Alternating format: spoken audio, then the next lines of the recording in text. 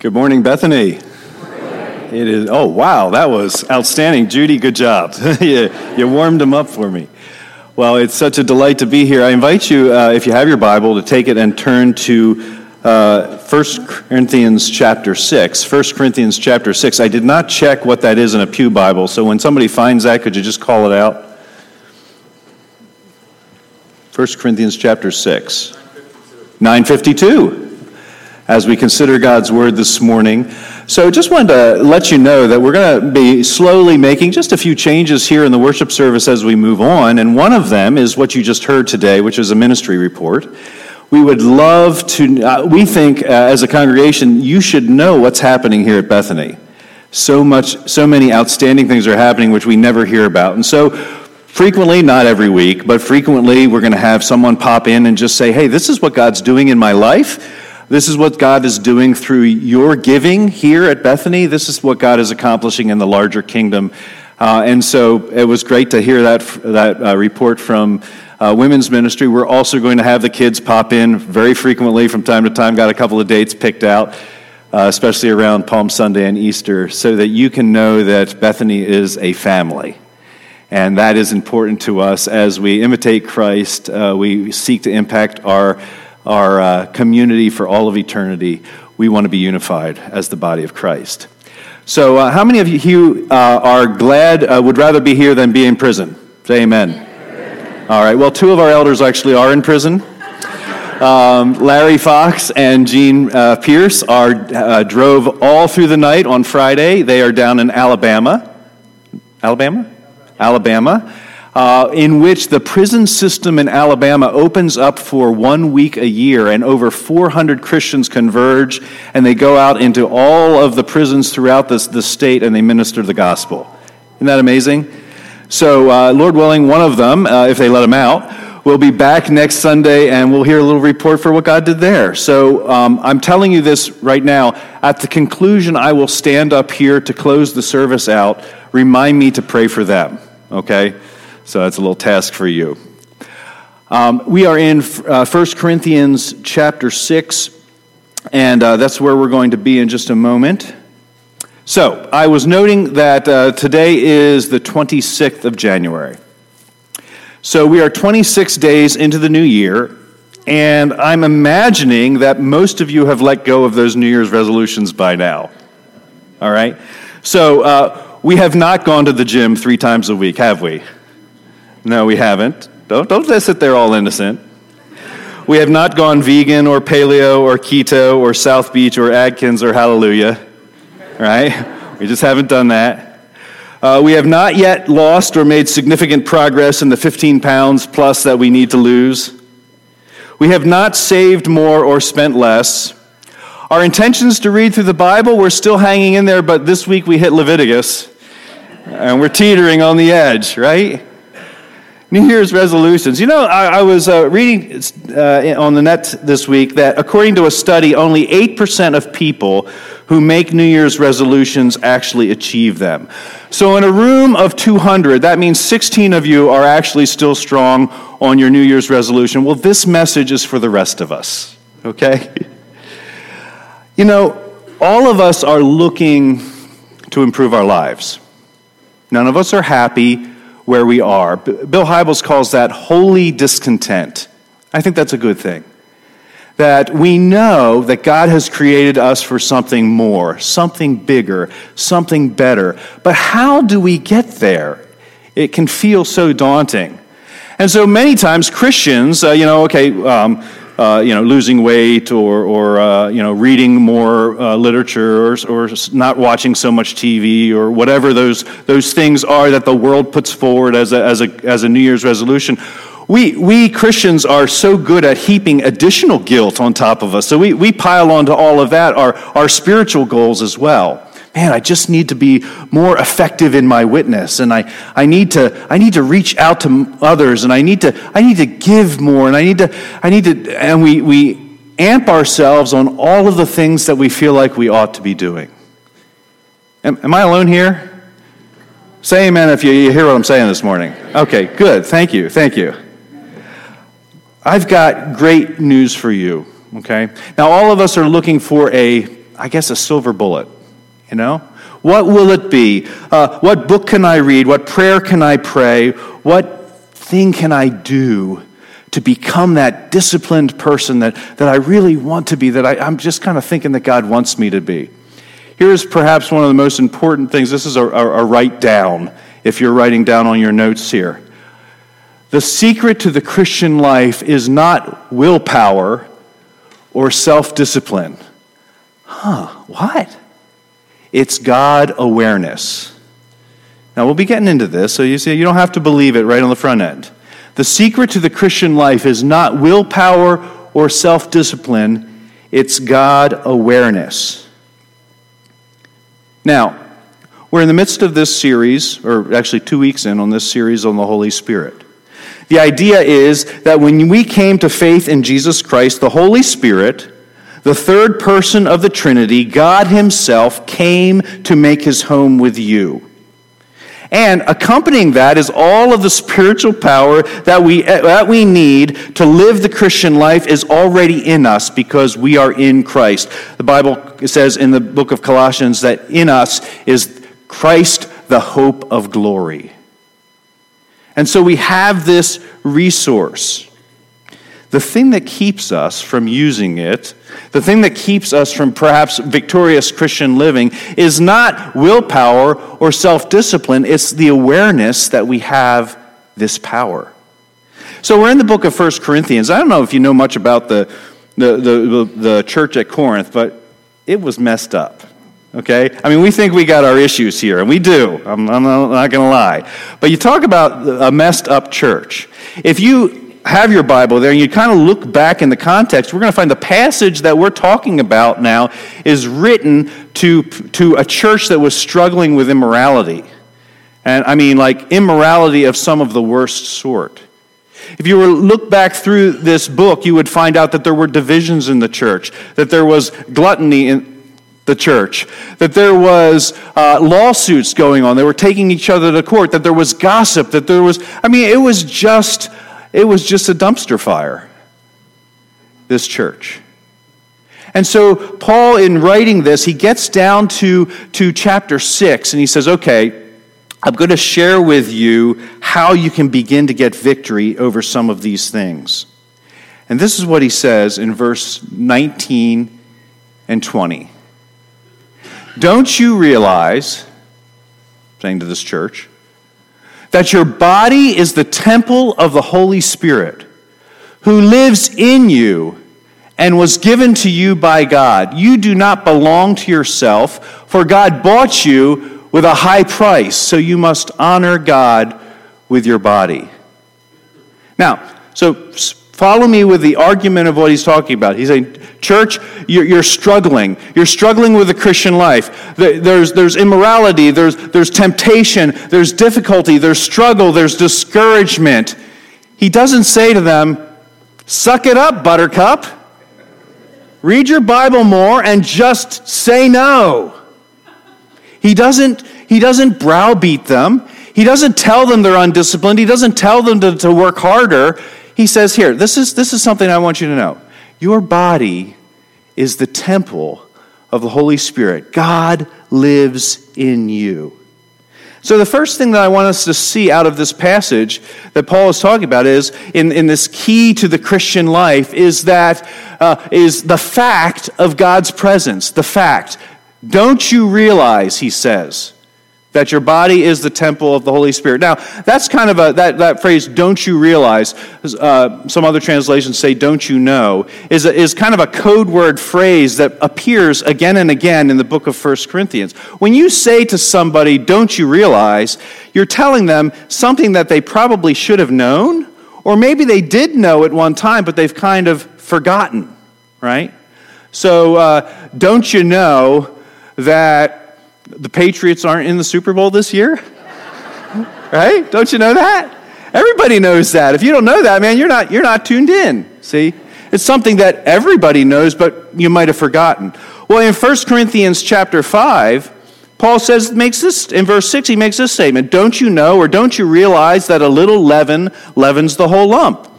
Hey, we're in Pennsylvania Dutch country. We know what that is. You put that yeast in there and a little bit of water or oil and the flour, and you mix it up, and then you roll it into a bowl, and you put it in a bowl, and you put it in a warm place, and that yeast spreads through. Yeah, everybody knows that. Don't you know? A little leaven leavens the whole lump. Chapter 6, verse 9, he says, don't you know, or don't you realize that the unrighteous will not inherit the kingdom of God? Okay, sure, right. That's what we need Christ for. No unrighteous person is going to, we know that. Chapter 9, verse 24, Paul says, don't you realize or don't you know that when a runner runs the race, they all run to win, but only one does? Well, yeah, that's pretty obvious. Only one person's going to win the prize. So Paul, when he says, don't you realize, he's saying some really, really obvious thing. Okay, Christian, here's a very obvious statement. Christ lives in you. The power of the Godhead lives in you. Now, the thing is that the enemy is all about trying to distract us from us. So you say, okay, well, I get it. I've heard this. I remember it from Sunday school. You've brought it to my attention. There is this fact of God's presence. So what? Well, the point is that we act differently when we have someone with us. You ever notice that? You just act differently when there's somebody with you. In fact, I have a little video that it's a lot of fun. I just want you to see what happens when nobody's watching us. Hey, this is Stoops, work at Air Force Academy, and I got a story.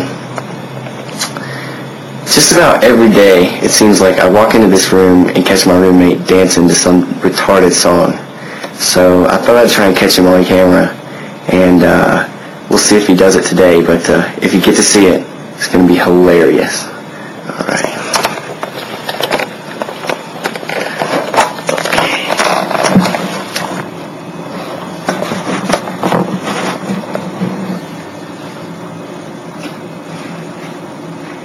Should be back any minute.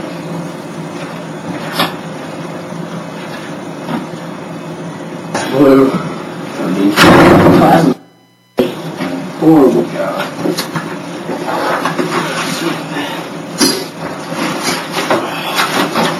Talk to Sparky real quick, so I'll be right back.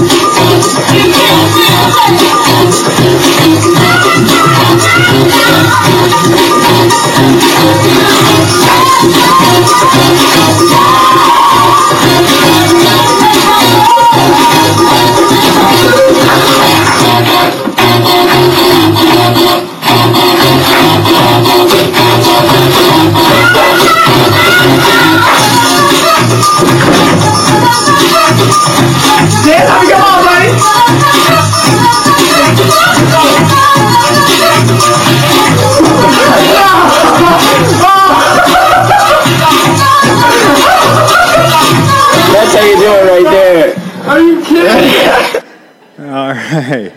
Yeah, now, when no one's watching, Now, here's the spiritual connection, is that God is always watching, right? He's right there with us. Now, I'm not saying that the presence of God could keep you from, that's fine. I mean, you sing in the shower, I sing in the shower, we all do. The point is not be buttoned down because God is always watching you. Be who God created you to be. But, I'll tell you what, there's nothing like the presence of God to provide moral reinforcement when you need it. You know what I'm saying? So, what I said was the enemy is all about trying to distract us or causing us to forget that God is with us. He's right there with us. So this is how that works. No one says, you know what, God is with me, and then curses a blue streak. Just nobody does that. Nobody says, God is here right with me, and then tells a bald-faced lie to their wife or to their boss.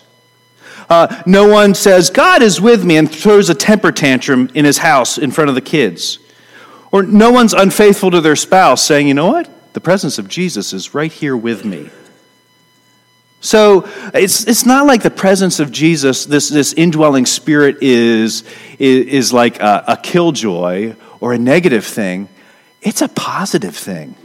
God is right there with us to help us every step of the way. So when we face temptation, we never do it alone. That is an awesome thing. It's the fact of God's presence. The strongest thing we can do, the strongest reason to keep ourselves pure, is because God is right here with us.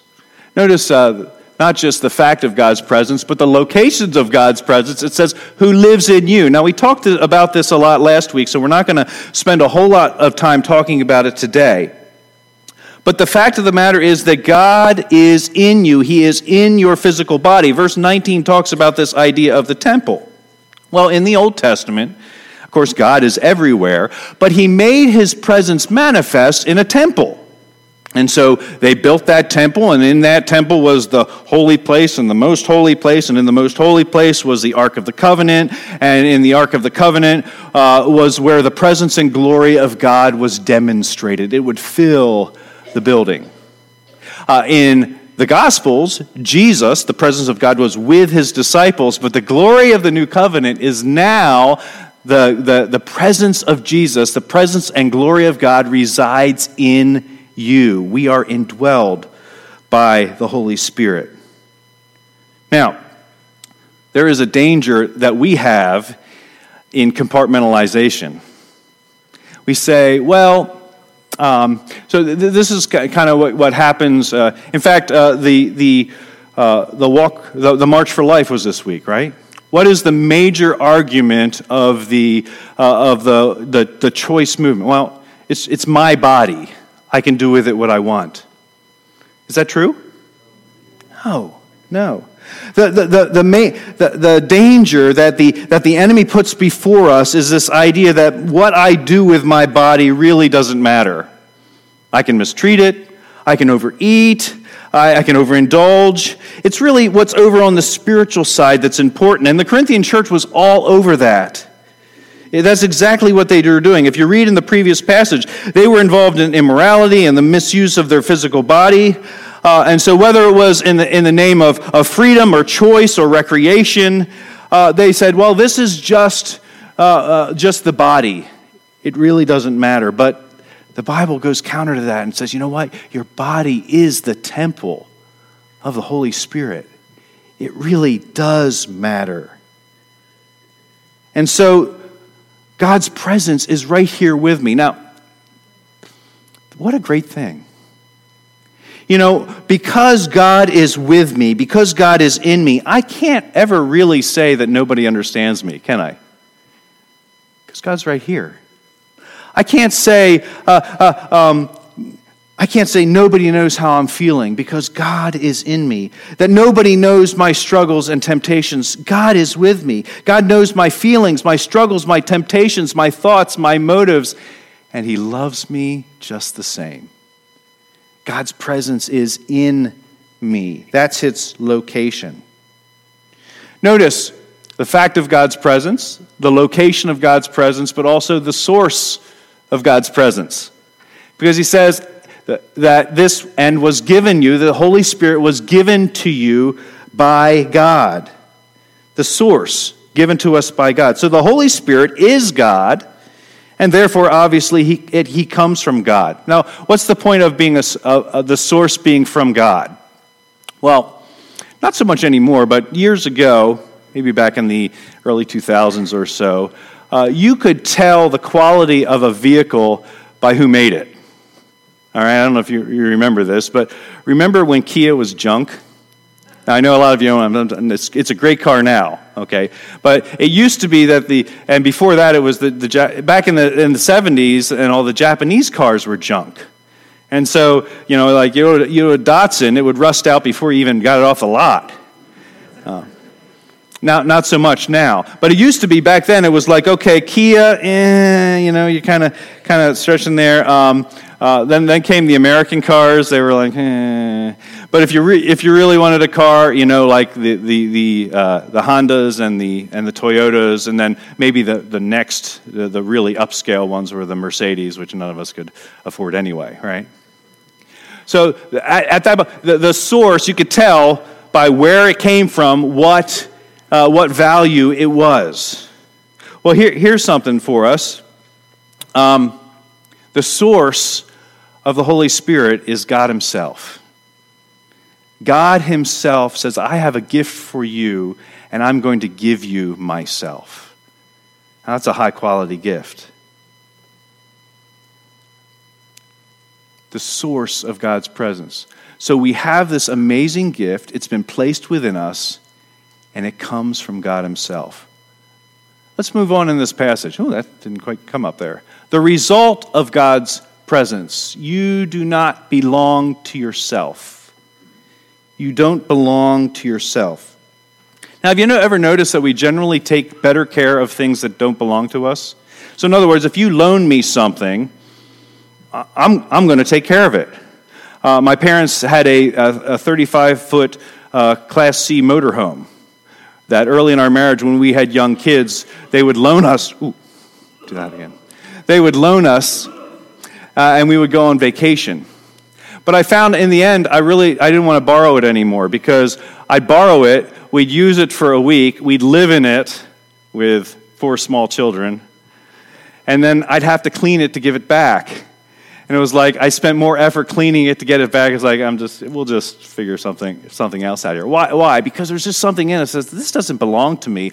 I need to take care of it. I need to take care of it.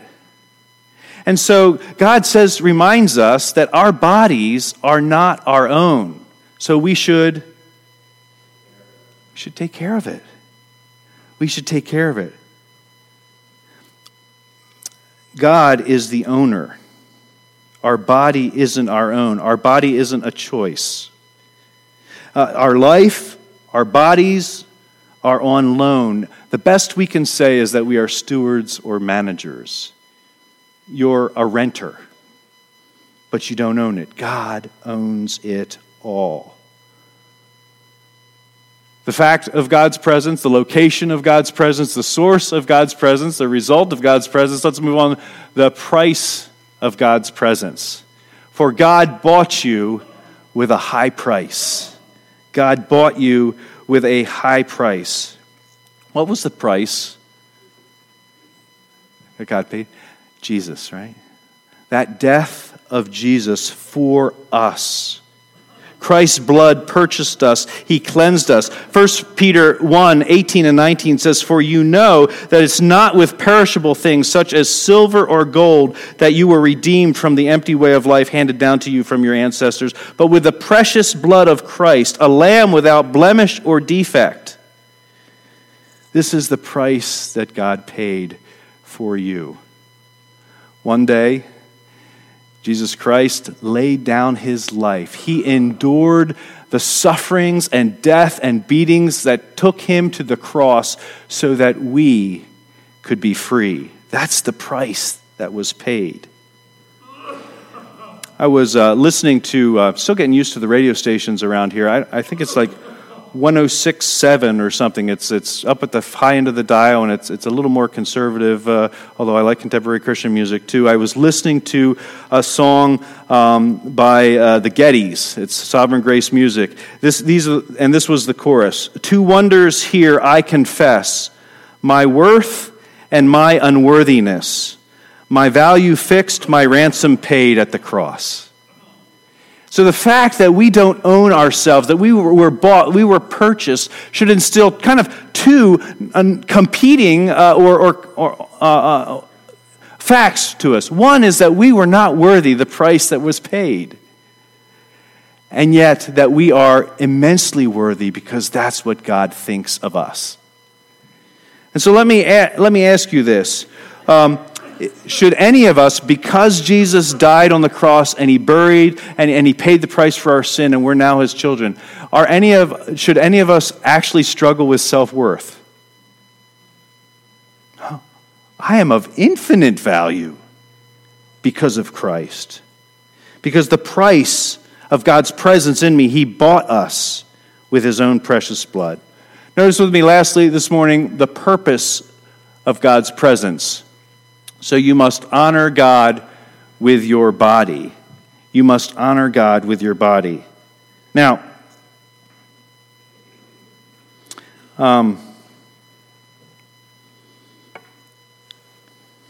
not only do we not own our body, but we don't own our life.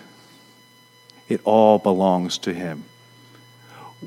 Life for a Christian goes so much better when we realize that this life is not about me. It's about him. It's about me bringing honor and glory to him. So, let's put this all together here for just a minute. This is how this works. Okay? The fact of God's presence, the fact that he owns me, brings control. You know, God is with me, so I don't need self-discipline. I don't need, because he is right here with me to reinforce me. He has provided all of that for me in Christ. The location of God's presence provides for me intimacy. He is in me. He knows me. He's with me. He understands me. The source of God's presence provides us with confidence. Hey, the Holy Spirit came from God. God is within me. There's nothing I can face that he is not equal to. The result of God's presence is ownership. He owns me. He owns all that I do, all that I am. It's all his. He just asks me to be a steward. The price of God's presence brings gratitude. Thank you, Jesus. I'm not worthy, but you have given me this amazing gift. The purpose of God's presence is that we would honor and glorify God with our body. Now, so take this, all right, and think of a situation in your life that you're currently struggling with and run it through this grid. All right? Let's say that you just bought a new car and you take it out tomorrow and it gets T-boned. Bash! You're like, oh man. Okay, in that moment, you're standing there with the wreckage and you have to call your husband or your friend and explain this whole thing. The fact that God is with you provides control. I don't have to melt down. I don't have to get upset. God's presence is here to reinforce me. He's right here with me, so he knows that I'm upset and he understands and he cares. But you know what? God is with me and his presence is with me, so I'm confident that he knows what he's doing and that he's going to work good out of his situation. His promises are good. And you know what? In fact, it wasn't my car to begin with. It was his. He owned it. So obviously, something is going on here, but I don't have to worry about it. And you know what? It's just a car. God has given me way more than and has blessed me with way more than that. He saved my soul. Really, what else? What else does he owe me? And so, Lord, I'm just trusting that out of this situation, you're going to bring honor and glory. See how that kind of reframes that whole thing? Let's think of another even more personal. Maybe there is some temptation that you're facing. Maybe it's a coworker at the office. Okay, let's run that one through this grid. Well, you know, God is right here with me, so I'm going to be very careful with how I interact with this temptation, because he's right here. Not to be a scold, but to be a reinforcement. So I'm not going to do anything that I wouldn't want with God's presence. You know, it always kills me. People act like this place is more holy than it is. You know, I mean, this is the church, but it's only the church because we're here, right? And sometimes people treat pastors different than they do other people too. So I've often, when I go on an airplane, I never tell anybody what I do, and then invariably they swear, and then invariably they find out and they say, "Oh, sorry, preacher." I was like, God's right here with us. It doesn't make any difference. So, back to this temptation. I'm going to be very careful because I know that God is right here with me. And in fact, you know what? God knows the longings of my heart. He knows the struggles that I face, and He is enough for all of that. And because God is with me, I have full confidence that there's no temptation taken me, but such as is common to man. God will provide a way out from this. I am confident in this temptation. And you know what? This isn't my body anyway. These aren't my eyes, so I'm not going to look. This isn't my mouth, so I'm not going to say anything. These are all things that belong to God, so I'm His. And thank you, Jesus, for paying the price for all of this and providing everything that I need in Christ through His death, burial, and resurrection. God, it's my desire to honor You today in this temptation.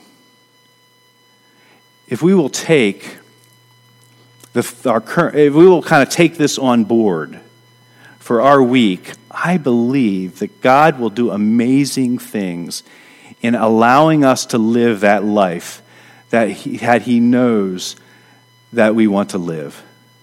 It's God's presence, His Spirit alive in us. Let's pray together. Lord, thank You so much for this passage of Scripture, which challenges us, but it also encourages us. Lord, I pray that we would have a recognition that we belong to the Holy Spirit of God, that He lives within us, and that recognition would provide us with power and authority and give us all that we need for life and godliness. Lord, we ask these things in Jesus' name as we continue to worship You. Amen.